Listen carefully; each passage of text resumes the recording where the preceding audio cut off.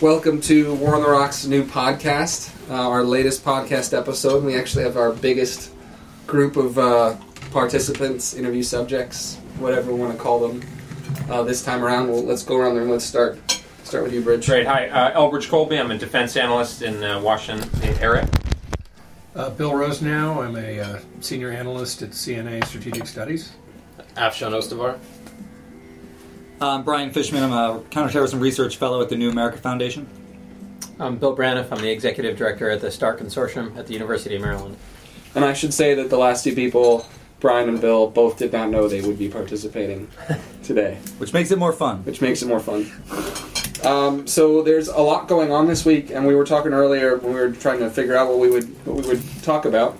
A lot of the stuff that's most interesting and perhaps most important is not getting the most attention. But today, obviously, you'll be hearing this tomorrow, but a lot of the news today is about President Obama's speech at the United Nations, as well as President Rouhani, new president of Iran, from the reformist wing in Iran, we're told, and their respective speeches at the UN today.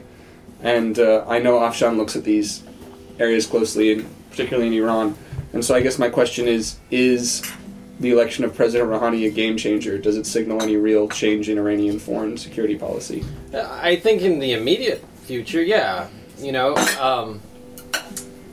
Rouhani was elected, it seems, by a popular sort of mandate to be able to begin engagement with the West, to decrease Iran's isolation, and to solve the sort of international problems that Iran's facing. And at least if rhetoric counts, they seem to be sincere on that front. Yeah. I feel like he's in a tough position today. I actually sympathize with the guy because when he spoke to the UN today, he had to signal to the hardliners back home that he could still be trusted while also signaling to the West that he can be someone they can do business with. And so he spent like the first two-thirds of his speech without even really mentioning the United States, slamming the United States in pretty vigorous language. And then the last end of the speech said we want to talk about the nuclear program. But was there anything new there? I mean, he was the negotiator for the nuclear program. Has any of his rhetoric since he's from that role to now president changed on the nuclear issue? Well, I think what has changed is the tone of it. I mean, certainly the tone of the idea of engagement seems much more real and sincere this time around than it did previously. I think what's going to be the problem is how sincere the regime is, not Rouhani, but the supreme leader, the IRGC, and all the constituencies that are important to decision-making in Iran, how sincere and willing they are to actually compromise, because it's going to take compromise to create a deal with the United States. And while they may be willing to compromise to an extent to bring the United States to the table and have some sort of discussions go forward, whether they're really willing to take those tangible steps forward in somehow making their nuclear program seem safe to the outside world, I think is still a question that's going to remain for quite some time. It's very easy for this to get scuttled by the sort of right wing within Iran, but it seems like right now they're willing to more or less be silent and see where it goes. I think it's interesting that you brought up, Brian, Bill Braniff from START. The two-level game, right? Communicating both to your audience at home and then constituencies abroad. But at least there is a two-level game going on. At least there is an attempt at communication, and you can't compromise internationally unless you start communicating internationally. And so if nothing else, it's a step towards that end state, even if it won't wind up at that end state. I think that's the only way you have to consider this, is at least a step in the right direction. Yeah, I think it's very positive. I want to be cynical about it. That's my inclination, is to sort of see what's not happening and what possibly could go wrong down the road.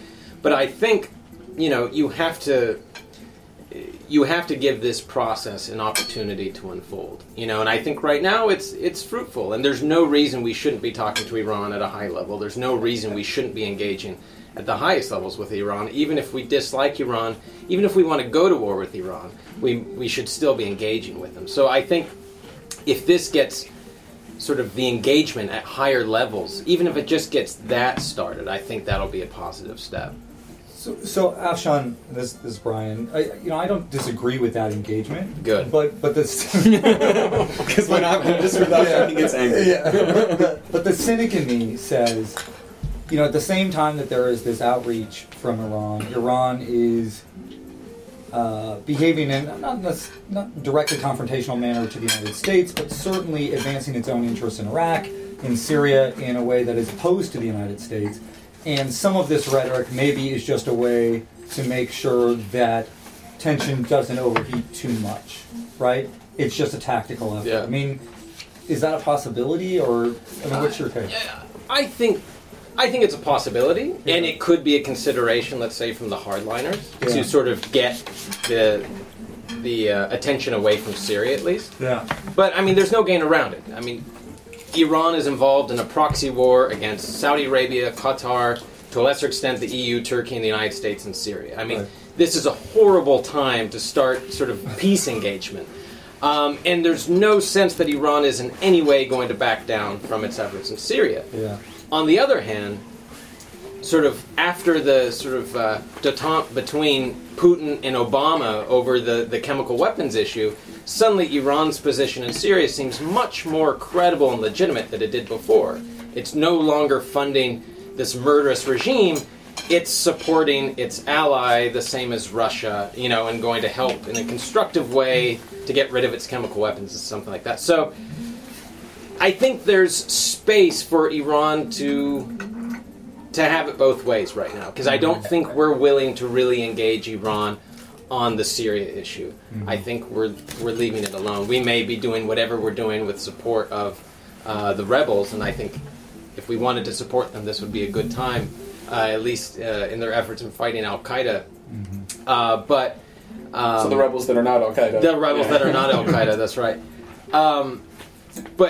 But yeah, I take your point. I think this is, I think I said after Rouhani was elected, like, how wonderful this guy was elected at really the worst possible time for the United States and Iran to actually sort of make amends and bridge the gap, because there's just so much more happening now in the region that we're at odds. It's not just the nuclear program. It's everything. And that was sort of like my two favorite lines, and I say it kind of sarcastically in Rouhani's speech, were Iran is the anchor of stability in an ocean of regional instability.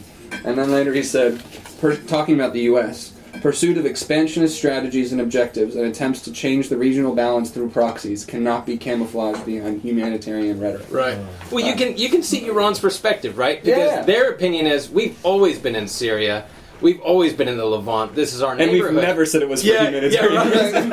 Exactly. You upstarts, Saudi and Qatar, and to a lesser extent, Western powers, are coming in, supporting these jihadists. You're doing it under this rubric of humanitarianism, but really you're just trying to drive this hyper-Sunni sectarian movement and defeat, an otherwise pious and secular, Assad leader. So, Iran certainly sees its positions as legitimate and everybody else's as illegitimate, which is usually sort of vice versa for its enemies. So you can understand, but Iran loves to always turn around these sorts of ironies, against its enemies. This is its rhetorical trick, always. It's like, you accuse us of human rights, problems, look at your human rights problems. You accuse us of electoral inefficiencies or injustices, look at the election of Bush. They always do this, and that's sort of their leg to stand on any argument. It's like, okay, you say that, but,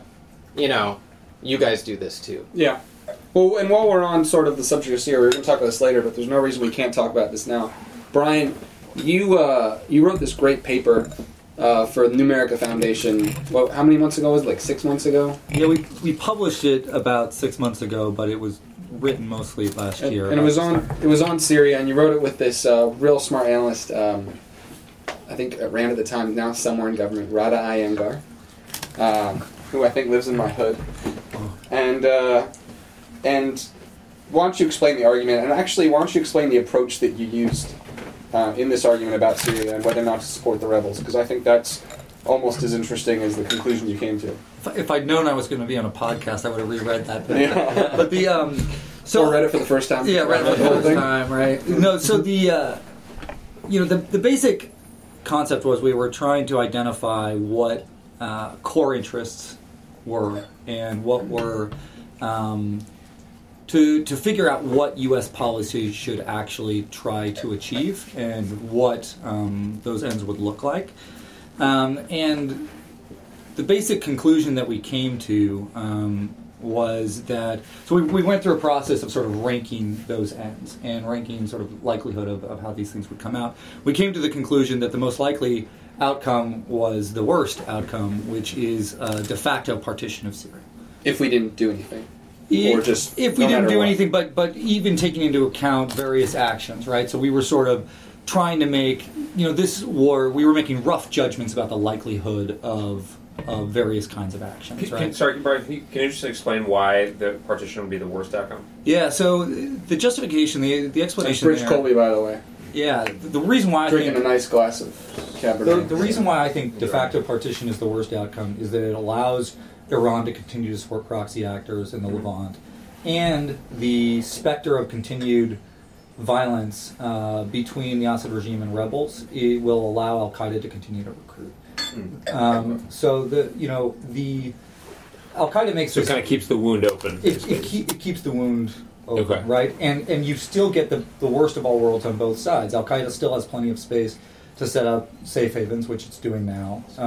Safe havens where it is able to train foreign fighters much more effectively than it was able to do in Iraq historically. That means those foreign fighters are less likely to be suicide bombers. They're more likely to get small arms training, bomb making training, those kinds of things.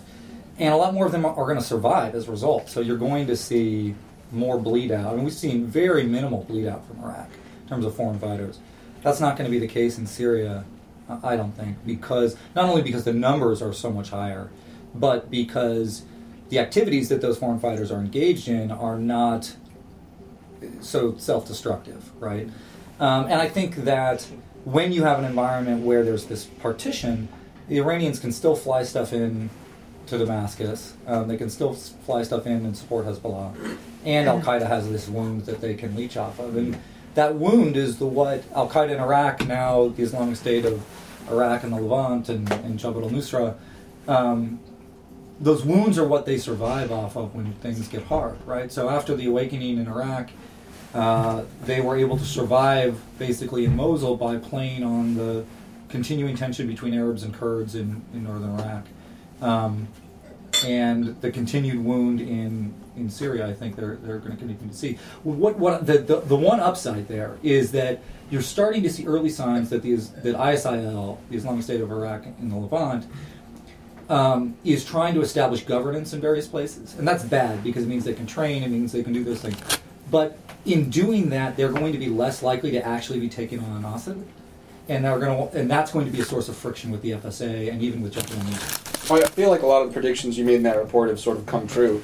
And I wonder if it's sort of too little too late for us to follow through on your recommendations, which were to provide some sort of armed support to the opposition. But I feel like Rich was trying to get at something is that what do you think is the worst option for the U.S.? Is that a bad option for the U.S., Bridge? The partition? Yeah. I mean, it seems to me that, and we had a debate about this a couple months ago that Will McCants and others participated in. I mean, presumptively, it seems to me that effective partition might not be the worst option in the sense that, I think there's a lot of feelings, here, but also among our allies and partners in the region, Israel, Turkey, and elsewhere, that a situation in which there's sort of a bleeding effect, I mean, not to be callous, but of, Iran and its sort of associates in the Assad crowd, will sort of balance off the Sunni radicals, and they will kind of consume each other's energies, and that as long as they're consumed with each other, fighting each other, that they will sort of check each other. Now, I mean, the point that I think Brian's making and Will McCants I think makes as well is, there's a sort of an expansionary effect where you kind of catalyze violent terrorist activity, and that's a serious consideration. But I mean, looked at it from a kind of a little bit of a maybe excessively cold-eyed perspective, but I think one that we might take is kind of it's not clear to me that we want either side to decisively win, given the current constitution of the rebel forces. I mean, my feeling is sort of in these kinds of situations, especially in which there's a civil war, it's the guys in the leather jackets who tend to prevail, and that's not the sort of moderate, liberal sort of opposition that we obviously would feel comfortable with, but it might be the guys who are from Al Qaeda and other associated sort of Sunni extremist groups, and that's what I worry about. And so when I think about the Syria kind of contingency, I think, well, given the risks and the responsibilities that we'd be taking on if we intervened, maybe the least bad option right now is to let things, kind of continue, and provide humanitarian aid and maybe support to certain rebel groups, but not to get too involved because the situation might not be intolerable for us. Bill, your center startup at University of Maryland has done a lot of research on pretty much anything that you could possibly relate to terrorism, but including a lot of stuff on foreign fighters and the impact of these conflicts on the larger jihadist movement. I mean, what have you guys found that might pertain to this discussion? Well, we tend to focus a lot on non-state actors, and in some ways that limits the utility of some of our analysis, because I think that state-sponsored terrorism is such a huge part of this discussion. And actually, just to think about this for a second, I mean, a few weeks ago, Assad basically, he didn't even hide behind the idea that if there was a U.S. unilateral action, there would be a terrorist response. And when we all talk about the definition of terrorism, we often talk about the threat of violence or the use of violence. I mean, he threatened terrorist violence in order to deter U.S. aggression. It was over the top, overt. He didn't shy away from it at all. Those kinds of factors, I think, play very heavily into any discussion about Syria or Iran. Clearly, either whether it's Iran's nuclear program or Syria's chemical weapons. But I think one of the more important things that came out of the last few weeks with respect to Syria is the willingness to overtly threaten the use of terrorist violence by a state. And there was no reaction to that. We were so caught up about the conversation regarding chemical weapons, and that being the red line, that the leader of a nation state threatened terrorism, and no one mentioned a red line. No one even picked, no one seemed to obsess about that. So I think that's actually a different kind of terrorism, and something that is I don't know that my organization is the best place to analyze right now, because we look so much at non-state actors. But there's another weird form of deterrence that I see in the Assad regime right now, which is if we fall apart, Al-Qaeda will get our chemical weapons, which does restrain us, I think, from applying pressure on the Assad regime. Is failure is worse, and that's pretty new. I can't think of another instance where we get that. I mean, maybe it's new that Assad's making that argument. Right. I think that argument's sort of been in town, for quite some time. I would just suggest that. What's that large argument? If you think I'm an asshole, wait till you see the guys that I've been kidnapping. Yeah, exactly. I mean, it's really hard to say, like, if to put it in crude, perhaps not accurate terms, it's DC's favorite. Let's defeat Iran's friend in order to empower Al Qaeda. It's kind of an odd trade-off, and one that would be supremely ironic for the United States to get involved in, right? But I think going back to this issue of ISIS and the FSA, sort of the secular groups fighting, gets to the crux of the problem with the rebels, and that is that the majority of the money, the majority of the arms, and the most effective fighters have been jihadists, and the money has come from the Gulf by private money. And whatever state funds that are coming from Qatar and Saudi and whoever else are flowing to groups that aren't able to utilize it, aren't able to cultivate it, or are just not getting enough of it in order to compete with the jihadists. And it seems to me that right now you're seeing ISIS really exert control over areas, and they are fighting the FSA openly. They are fighting the Kurds openly. They're even fighting Ahrar al-Sham, this other sort of Salafi group openly.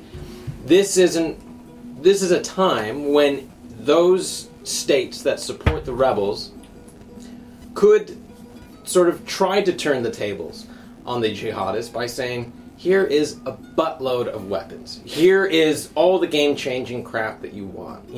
If you're going to fight Al-Qaeda, go ahead.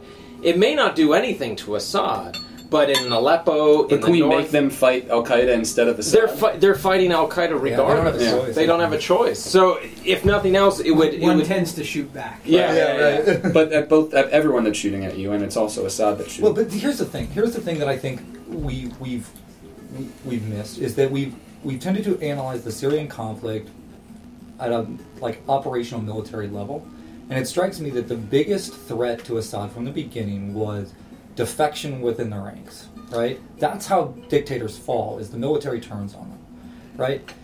The presence of Al-Qaeda within the opposition hurt the Assad regime militarily, but it strengthened him politically in terms of entrenching the support of his military, because he could make the case plausibly to those Alawite officers and Christian officers, look, those jihadis, they're going to come kill you whether you're fighting for me, but just because of what you believe and who you are and who your kids are. And so the elements in the Gulf that have supported Al-Qaeda because they wanted to get rid of Assad, I think were shooting themselves in the foot ultimately. Because they actually missed the best chance to get rid of him, which was to find ways to buy off his own military. And we just moved way too late to make that play. It was a demographic problem from the beginning. Yeah, in that way. On that really good point, we're going to end the discussion on Syria for now, at least. And the attack in Nairobi is another big issue in the news this week. I don't know if anyone. I mean, we all know what happened, and I think everyone listening to this podcast knows what happened. But I think what an interesting point is there was also a church bombing in Pakistan, where a larger number of people were killed, but it's gotten much less media attention. There's actually been a lot of violence against churches across the Muslim world. We've been seeing it in Iraq for years. We're now seeing it in Syria. We've certainly been seeing it in Egypt. It was even aggravated more so as Morsi was being pushed from office. And we've been seeing it in Pakistan. But it hasn't gotten a lot of attention. The president's mentioned it a few times in speeches, but it just hasn't gotten a lot of media attention. And I'm really curious as to why you think that is. Well, I would just suggest right off the bat that we are numb to violence in South Asia, just especially Pakistan. We're numb to it in Iraq. We're growing numb to it in Egypt. So I think, the casual observer just doesn't know, what to think is a big deal. But aside from that, I would suggest just a little bit that it's not just attacks on churches, which is certainly happening and problematic. But I think it's a larger problem of attacks on minorities, religious minorities in general. And it includes Christians in Egypt and in Pakistan. It also includes Shia in Pakistan. It includes, Shia in Bahrain and Saudi Arabia, from state levels. But I think what you are seeing now, and it's an outgrowth of Iraq, the civil war in Iraq, it's an outgrowth of Syria and what's going on there, and the Arab Spring more generally, is this growing communalism and sectarianism that's sort of, metastasizing within the Islamic world, or at least within the greater Middle East and South Asia, that is provoking this violence. But if I can just put a fine point on the number of attacks in Pakistan versus Kenya. So Bill's got his phone out. He's Googling things, right? No, actually, he just knows these things. Bill's cheating. Bill's cheating. I'm actually referencing a background report we're about to release that'll provide some information on to give context to this attack. So this is exclusive to War on the Rocks. This is. Between 1970 and 2012, there have been more than 250 terrorist attacks in Kenya. 250, and they've killed about 1,000 people. All right. How many people have died in Pakistan every year since 9/11? Right. They've had a 9/11 every year in the last 5 or 6 years in terms of number of fatalities, and so the level of carnage is just not even close. Shabab is a slightly different story. It's a very active terrorist organization. Since its splinter from the ICU in 2007, it's carried out 550 terrorist attacks, killing more than 1,600 and wounding more than 2,100. So a very hyperactive organization that is now conducting out-of-area operations in Kenya, a place that has had much less terrorism historically, and the terrorism that it has been tied often to multi-party elections and these sorts of things. So in some ways this is a novel use of violence in Nairobi, not in every way, but in some ways, whereas in Pakistan, like you said, we're quite numb. Well, I think, a good friend of mine, Alexander Hitchens, who some of you know, he's over at ICSR in London, and he actually went to Eastleigh, the big Somali slum in Nairobi, some months ago and did some field research there. And he came back and we had a discussion about this. And he says, there's going to be a big attack in Nairobi. It's just a matter of when. All the factors are there. There's already low-level attacks against the police. This is a big recruiting area for them. It's going to happen. And one wonders, did the U.S. pay enough attention to it? Did it matter? Well, can I weigh in on that? Yeah, definitely. Yeah. I mean, I think there was a multiple. I mean, failure on multiple levels, but the failures with the Kenyans primarily. I mean, we've spent tens of millions of dollars on counterterrorism assistance to the Kenyans since 1998, since the embassy bombing there. And I mean, my sense of the situation is there was a logic to the. Are you signaling another round? Should I just Keep talking. keep talking? You know, I think there were two things going on to explain why the Kenyans didn't do more to. Is the thing still running? Yeah. Yeah, great. I mean, the Kenyans certainly knew that Shabab had extended its networks inside Kenya.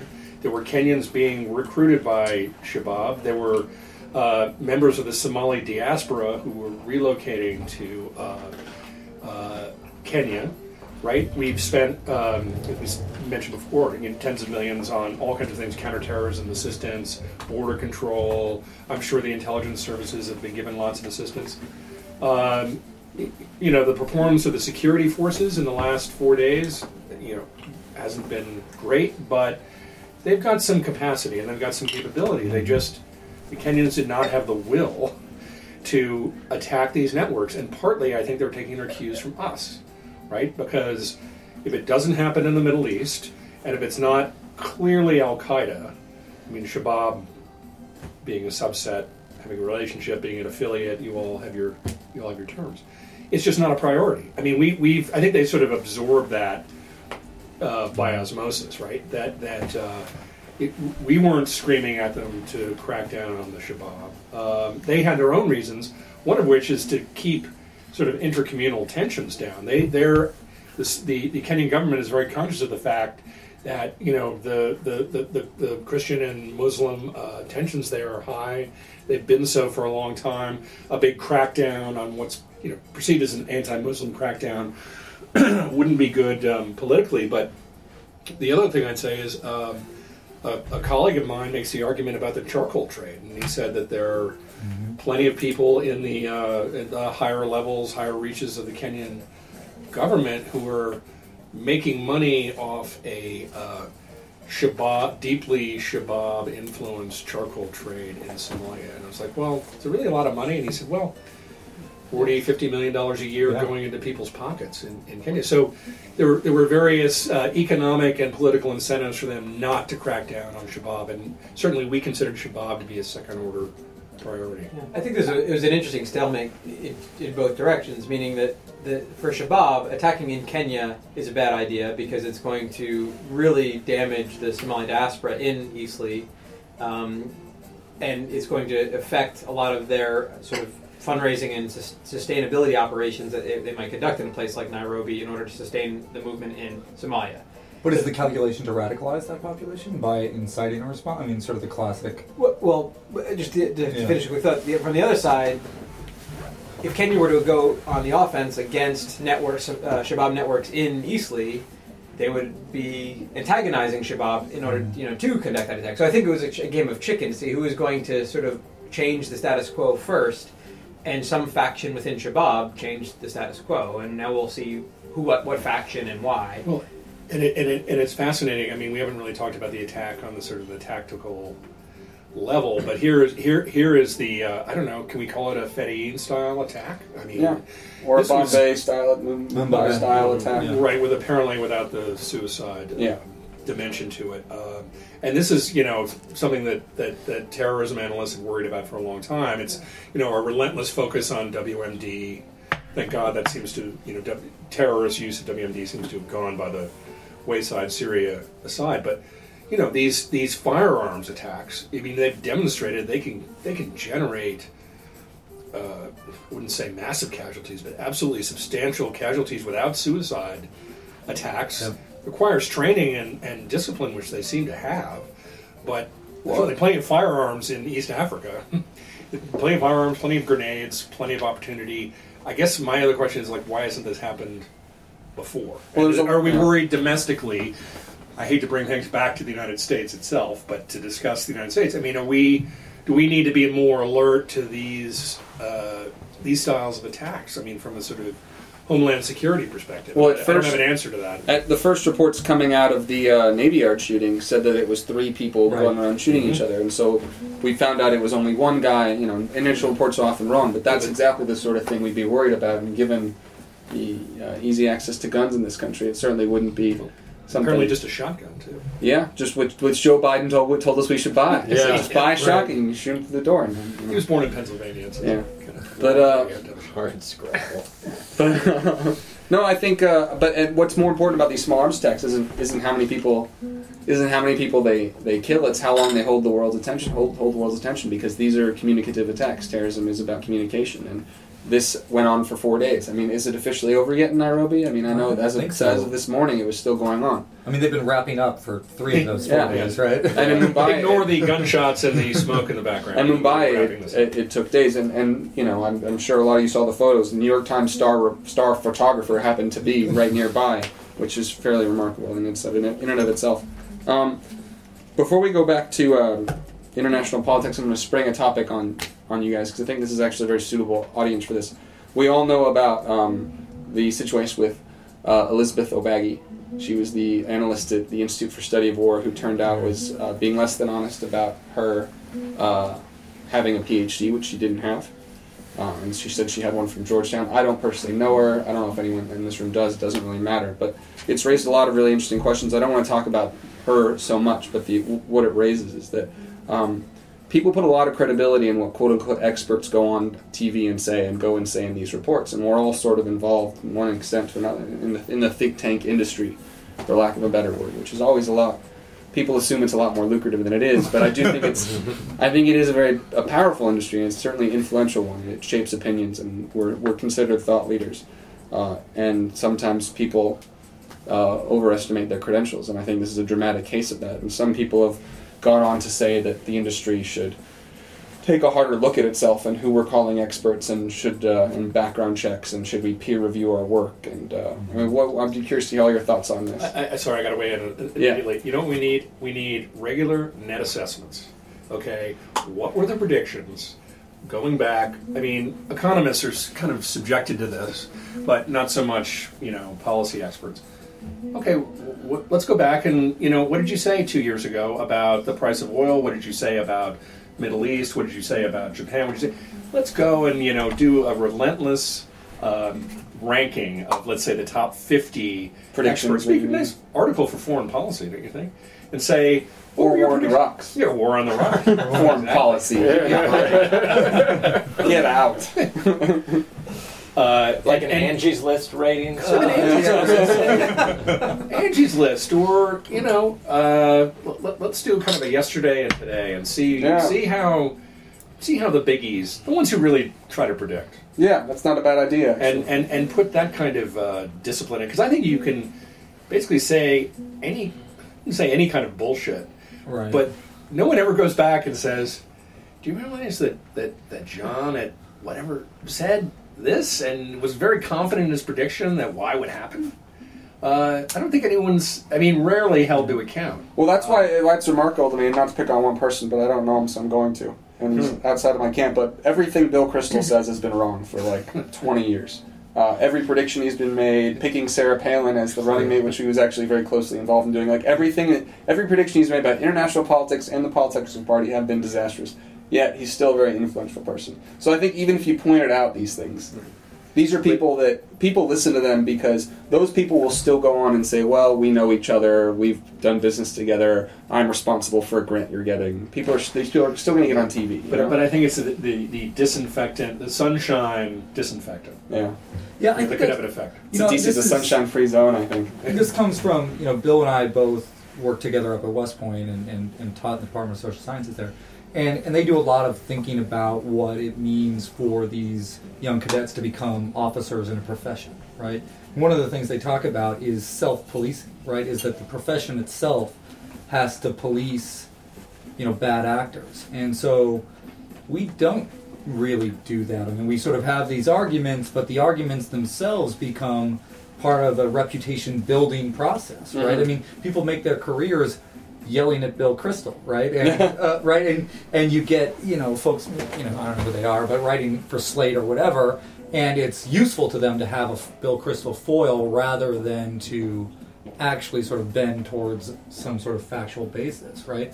But I think there's something to be learned from that we, I don't know if you need a bar exam or something to become a think tanker, but we've seen how effective that is. Yeah, right. But you could say that you need a PhD, right, to bring it back to Elizabeth O'Baggy. I mean, that's the idea. I would disagree. No, of course. Not everyone in this room has a PhD. Yeah. No, I'm not saying that because I have a PhD, but I do. No, but I think there's a reason why she inflated her credentials, right? If you don't have a long track record of output, it doesn't have to be good or bad. It just has to be there. Well, but some of it wasn't that good. Yeah, well, there are a lot of questions about it. I mean, everyone says ISW's reporting was great and it shouldn't be looked at, but was it actually great? Well, that's the question. I mean, right? She may have. Well, she did overstate her credentials, and that's obviously wrong. I don't know about the substance of what she said. I mean, is that open to, because it seems like very few sort of policy analysts, researchers have been traipsing around Syria to do this kind of analysis. I don't know. I have no she deserves a lot of credit for putting herself on the ground. Right? I think. And is her analysis useful? Is it helpful? Is it all called into question now because she's apparently her ethics are called into question? So how can we? I mean, and it's definitely not falsifiable. Like, we can't go back and check her sources. So right. I think. And when you're writing an op-ed, your sources aren't checked, right? It rests on your reputation, right? Mm-hmm. And the assertions that you make. But I mean, the fact of the matter is nobody gets dinged for being wrong, and nobody gets rewarded for being right. I mean, nobody's hiring people because they said, the last few papers that you produced really turned out to be correct. Yeah. Because we don't prognosticate, we just pontificate, and nobody's going. I didn't just write that line, but it was good though. Yeah, thanks. But nobody's hiring on those credentials. They hire you based on your reputation. Your reputation isn't about the quality of the work, it's about the reception of the work, right? And if people think that you are important enough in whatever realm that you are, you get noticed. And if they don't think you're important, regardless of the quality of your work, right, they're not going to pay you any mind. I think that's a little cynical. I think Twitter is a perfect example of that. Yeah. Of course it's. Well, I think we're definitely sort of members of an informal guild, and I think what Brian said is important. Is not only do we not self-police, but we consider it bad form. When someone comes out and makes a bold prediction, someone at big think tank A comes out and says, he writes this big paper on this, something that they've never written about before, and they have no subject matter expertise on. Who, we all probably know these people, and so we don't want to call them out because maybe we're friends with them, maybe we're going to see them at the next conference. Maybe we have drinks with them occasionally, or we have similar friends, or we work at the same think tank. And I think there's just so many incentives against self-policing. Yeah, and that's a problem. But there are multiple mechanisms of policing, right? I mean, in the sense that, and even if people keep cynical, I mean, I agree with you that there are a lot of egregious examples of people who, we're going to agree with garlands of flowers, and the children are going to carry us and ask for chocolates and all that. Who are grotesquely wrong and should be ashamed for the remainder of their existences. But there is a discounting effect, right? Where there are people, for every neoconservative, there is a Salon or a Slate where people are calling them out, and people kind of tribalize. So there's obviously we all have our own publications and but I mean it's not. I mean just to play the skeptic a little bit. I mean. I do like the sort of the flexibility and the adaptability of the American think tank system in the sense that I mean, O'Baggy, I don't know the story that well, but I mean, she plagiarized and falsified, so that, and I think you're exactly right, Ryan, that calls everything into question that she said, because so much of what we do is not falsifiable. But I think it's good that somebody can not have. I mean, obviously we should give a presumption of. Deference or more respect to somebody who's got an established track record. But it shouldn't be hard and fast. And if somebody's able to get, good information and couches it appropriately and is cautionary about it or whatever, then I think we should. I think that's good. I don't think there should be too much structure because I don't think if we built some ornate bar exam or whatever that Right. it would, and actually How sometimes would you even build that? yeah, Yeah, and sometimes why the would you PhDs want are to? wrong, Yeah. right? Yeah. I mean, it's the guys all who- the time. Yeah. Can I add one more thing about this think tank? Yeah, please do. This is Bill Rosa now. Who after this is going to kick off? What are we drinking? What are we drinking? I'm drinking No, Adams, no. as my grandfather called it, Adam's Ale, pure water, in a martini glass.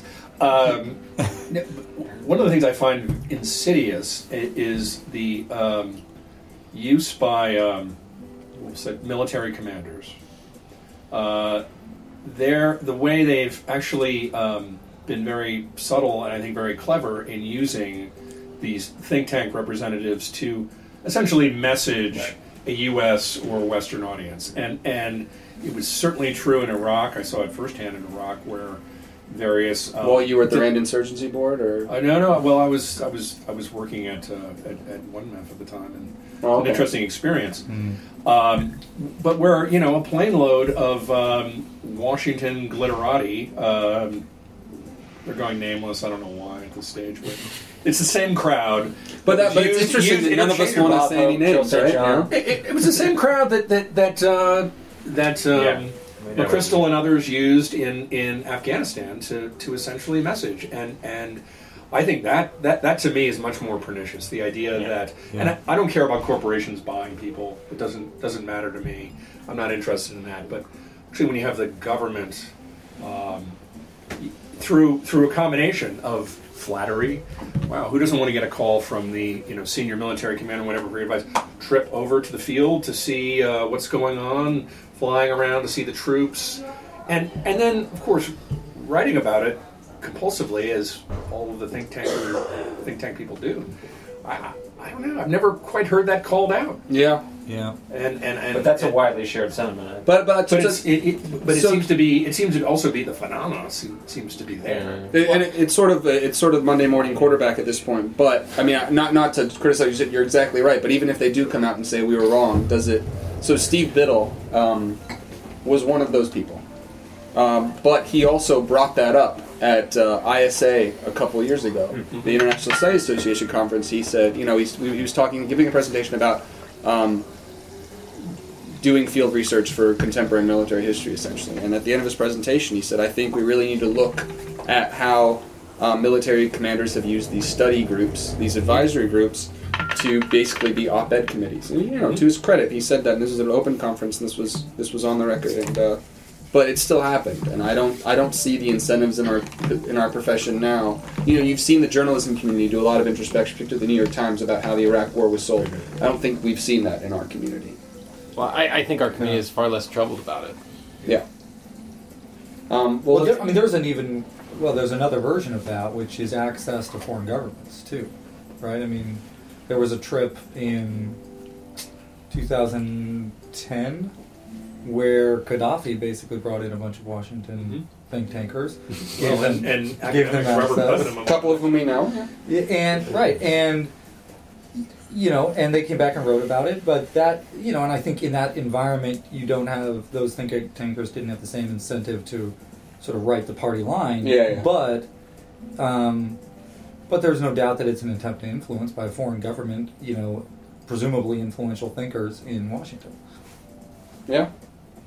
I think too, there's a distinction to be made between those think tankers that are driving a particular ideology and those that are trying to do more or less objective work. And I think those that do more or less objective work really do self-police in a way. But I think the people that are doing the more ideological work also often think they're doing the more objective. I think it's hard to draw that line. Well, and what about just the non-think tankers? Because as much as this is a problem within the think tank community, the larger problem is that you have a bunch of folks influencing the national debate about critical national security and foreign policy issues that are essentially just political hacks. Right.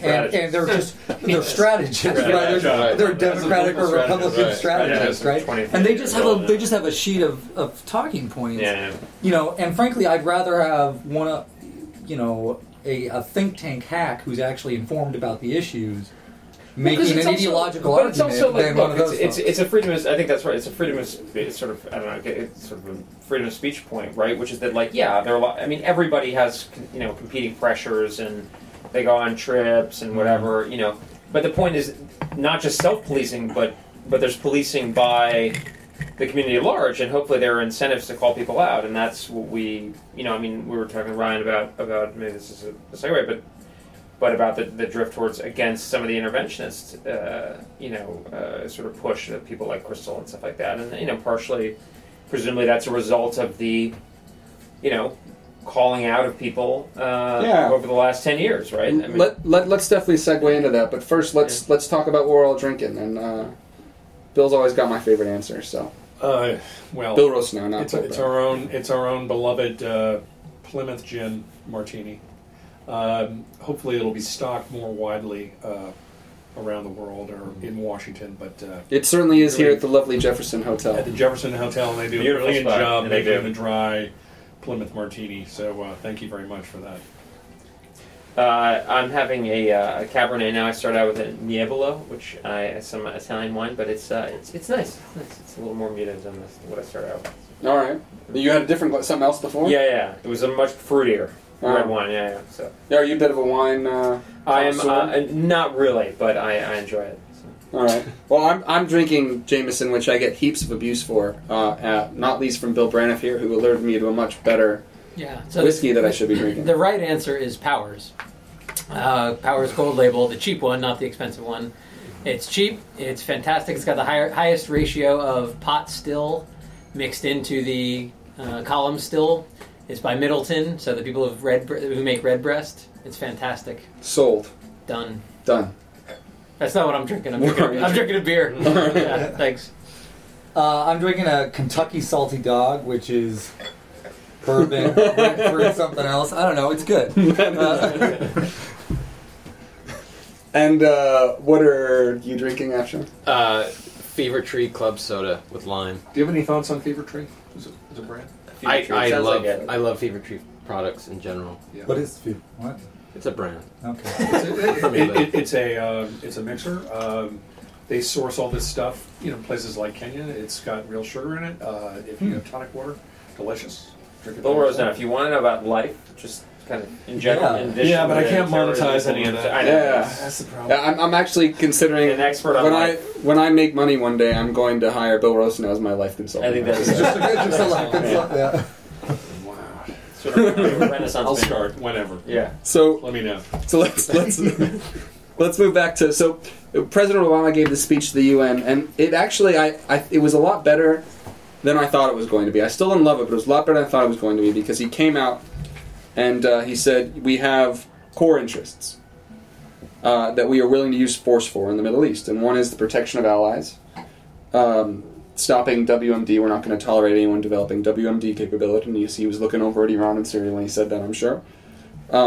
Stopping terrorism before it reaches the American homeland, before it reaches American targets, and maintaining the free flow of oil out to the region, to the rest of the world. And he went on to say, subsidiary interests, not core interests. Doesn't mean they're not important, they're just not core interests, are spreading democracy. And I think we all sort of know that as true. Certainly you could look at our behavior and say, certainly during this administration, say, obviously that's been the case. Because we haven't taken a big stand, for example, when the Egyptian military launched not a coup against President Mohamed Morsi. But it's refreshing to actually hear a president say that. And it shouldn't be, but it is, because it just hasn't been said for so long. But do you think this is part of a larger President Obama realist vision, or do you think he's sort of tacking to the concerns of the American public? I know we were talking about this earlier, Bridge. Yeah. No, it's a really interesting question, and it's part of this sort of weird kind of sort of counterintuitive, off-kilter, sort of ideological kind of space that we've been in for the last 10 or 15 years, where actually Obama's speech is sort of strangely resonant, particularly to sort of realist, or in some sense small c conservative, at least on the international agenda. I mean, my perception of the president is he's quite progressive on domestic issues, but on the international sphere, he's sort of a pragmatist. It seems partially because he's sort of uninterested in it, or doesn't want it to disturb his domestic agenda, but maybe that's being uncharitable. But I mean, what he says is, broadly speaking, I think that, maybe it's motivated by an assessment of the tenor or the sort of the feelings of the populace, which were clearly manifested in the reaction to the Syria proposal for intervention. And I, for one, am encouraged not by a sort of an isolationism, but by a more measured internationalism. I mean, I worry that we could go too far, the sort of Paulite, but I think, we have some distance to go before we get there. But I think if we kind of start to prioritize and say, not just, these are our interests, but also what is it that we can actually effectively or successfully do. I mean, I think in the Syria context, it was encouraging to see a lot of Republicans say, not only this isn't our problem, which would be sort of an isolationist reflexive response, but also what does this accomplish? What's the how does this develop? What's the end point? That's a kind of a level of sort of strategic thinking and analysis that was woefully absent at some periods in the last 10 or 15 years. I felt that Bill Braniff. His speech was pragmatic, but I actually think that most of his foreign policy speeches are quite pragmatic or grounded in pragmatism. I think that it's because he inherited a couple of wars in a part of the world where an idealistic answer doesn't necessarily result in a positive outcome. You manage the Middle East, you manage South Asia as the United States government. You don't solve these issues. And I think there's just a recognition that if I set the goal to solve or fix these issues, I'm going to fail. So it might be political pragmatism, but no matter what, pragmatism is what bubbles to the surface in his foreign policy speeches. I think out of a recognition of the complexity and the difficulty of the situation that he's both inherited and that continues to come at him, that he has to deal with. Well, and also maybe just the limitations of our own power, the limitations of our own resources, the limitations of the will of the American people. And I think the Republicans are to be given some credit for this. Well, they are our elected representatives, and to be tapping into this taproot of deep, powerful, weariness over these endless wars. I think that's a positive thing. But I think reflecting that limits to our own ability to shape those places, right? I mean, and a recognition that if we're not cultivating these resources, this domestic economic engine, we aren't going to be able to do any of these wonderful things abroad. So but it's not as and I think you're right, Bill. But it's also, and this is not what you're saying, but I'm just kind of trying to spin off it. But it's not a self-loathing or a sort of a glorification of our own limitations. But it's saying, there are certain things that we can't realistically effectuate as we might like in an ideal world, and there are trade-offs among the resources and the objectives, the resources we have and the objectives we want to pursue. It's strategy. It's strategy, exactly. It's strategy, and that's Obama, however imperfectly, was kind of groping towards that, and I think in many respects during both the Clinton and the Bush 43 era, there was an absence of strategy. Typified, say, the Charles Krauthammer article on the unipolar moment. I mean, it was kind of like, it was befuddling in some respects because it was sort of the U.S. could act without constraint, without consideration of trade-offs, and now we are, we want to get our economy back. But I mean, my hope, and I think this is where the American political spectrum writ large, hopefully, is moving, is to say, we're moving away from the maximalist interventionism typified by Joe Lieberman or something, but we're not going to some kind of 1930s isolationism. We're going to something that's more, here's what we need to do, here's what we can realistically hope for, and we're going to kind of stay in the game, but we're going to be more measured about it. Well, and the 1930s isolationism or the 1920s isolation, it's a bit of a straw man because we were deeply entrenched economically in Asia and so on. We also, this was before we were a global power. Exactly, yeah. But this is essentially sort of the Goldilocks solution, right? Not too hot, not too cold. But the Goldilocks solution is always the solution of politics, right? Because there's a famous, it's usually, I think it's ascribed to Churchill, but it's one of those things that people ascribe to Churchill because they don't know who to ascribe it to, but its success is never final, right? Right. I mean, that was me that said that. Yeah, it was right. It was a great line. Yeah, exactly. When he defeated I told Nazis. Churchill. Good job. Yeah. He's still on my line. Well, and just one more thing, and I'll shut up. You're right. It's not about self-loathing. I mean, I'm just thinking back to Nixon and Kissinger. Yeah. They had self-loathing of themselves. Of course. Justifiably. Actually, Nixon, not Kissinger. Nixon. I think you made an interesting point, the unipolar moment where we could act without trade-offs, and I think we thought we could, and that's why Russia is actually being so difficult right now. Is because Russia, we were so much, and we are still so much stronger than Russia. By the way, I think it's often said that we're not. Well, Russia is not a peer competitor at any stretch of the imagination, but they were even so much less of one in the '90s, and at every point where we could do what Russia really, really, really didn't want us to do in the 90s, we did that. Exactly and I think we're paying for it now. I agree. And I think we turned a lot of actually Russian liberals off to us. Russian nationalist liberals off to us, including Pushkov, who made that very unfortunate and stupid, I'll just call it what it is, stupid remark about American exceptionalism in the wake of the Navy Yard shooting. But this is someone who was one of those Russian liberals who really was looking to America in the early 90s, and then we just started crapping all over Russia as much as possible. And the problem is that we end up getting into these fights with Russia over essentially small fries, right? Like Georgia, or forcing the missiles, into Eastern Europe. I mean, something that we didn't need to do, something that didn't help us really in any way, and something that completely exacerbated our tensions with Moscow, and we just kept doing it, And so, to me, I think we've sort of created this resurgent Russia just because we've picked these small problems that we're not really willing to fight over. And Brian's going to end with a final comment and a joke. Not only did he not know that this was going to be a podcast tonight, but he did know that I was just going to ask him for a joke. He lives in California now, so he's funny. Yeah, I wish that was funny. And he's a father now, by the way. Congratulations to for his wife giving birth, Jamie giving birth to a very healthy baby. She was a rock star. She always is. It's great. The father's the neglected hero of the film, generally, right? Yeah. No comment. So I think.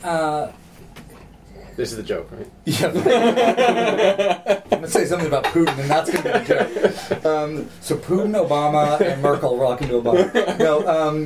No. I think the challenge that I see that sort of runs through some of this conversation is that we have acknowledged, I think, that highly ideological debate in our domestic conversation has become a real problem. We're going to have this conversation about whether we shut down the government and then the debt limit, and that's really problematic. But this has spilled over into national security policy and foreign policy in a way that it would be interesting to really go back and look and see if the rhetoric has gotten worse in foreign policy or not.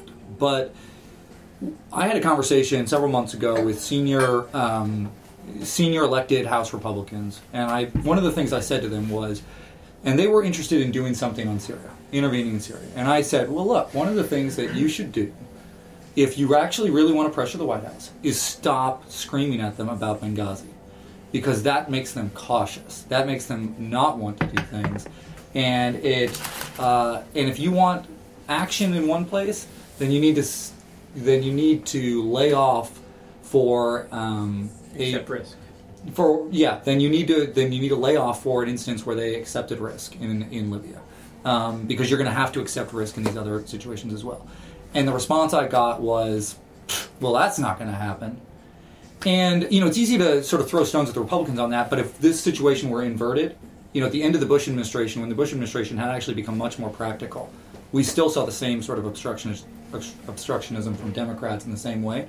And I think we really need to move past that moment, precisely because we're not at that unipolar moment. Because we're at a place where American power is going to be increasingly challenged, and we have to apply it more intelligently, or over the medium term, we are going to lose. Right? We have real challengers on the medium and long term. Long term maybe is a better way to put it. But, decades out time frame. And so I think the imperative for the United States to make smart national security decisions is stronger than it has been in the last 25, 30 years. Because on a grand scale, our place in the world is a little bit less secure than it once was, which is not to say that we are not still supreme.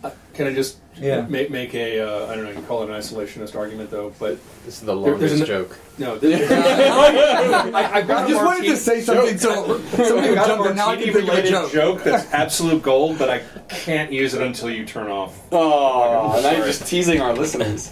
Sorry. There is $1 trillion student debt bubble that is going to burst. It is going to be possibly as bad as the subprime mortgage. Really? Wow. It's absolutely frightening. Yeah. So we worry about what events unfold in places like Syria or Kenya. No one's mentioned South America, Brazil.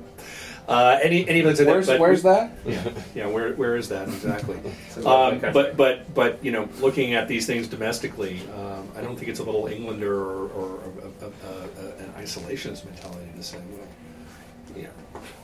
$1 trillion in student debt. I mean, it's not like we have a lot to show for that, right? Yeah. So, You're right. No. A lot of unpaid interns. but I don't have the joke. A lot of unpaid interns. Well, I guess Who's got the material? we end on a very sad note here on our newest podcast, Warn the Rocks. But thanks everyone for doing this, including our surprise guests, and they weren't a surprise for you. They were surprised to be guests. So thanks very much, and tune in next time.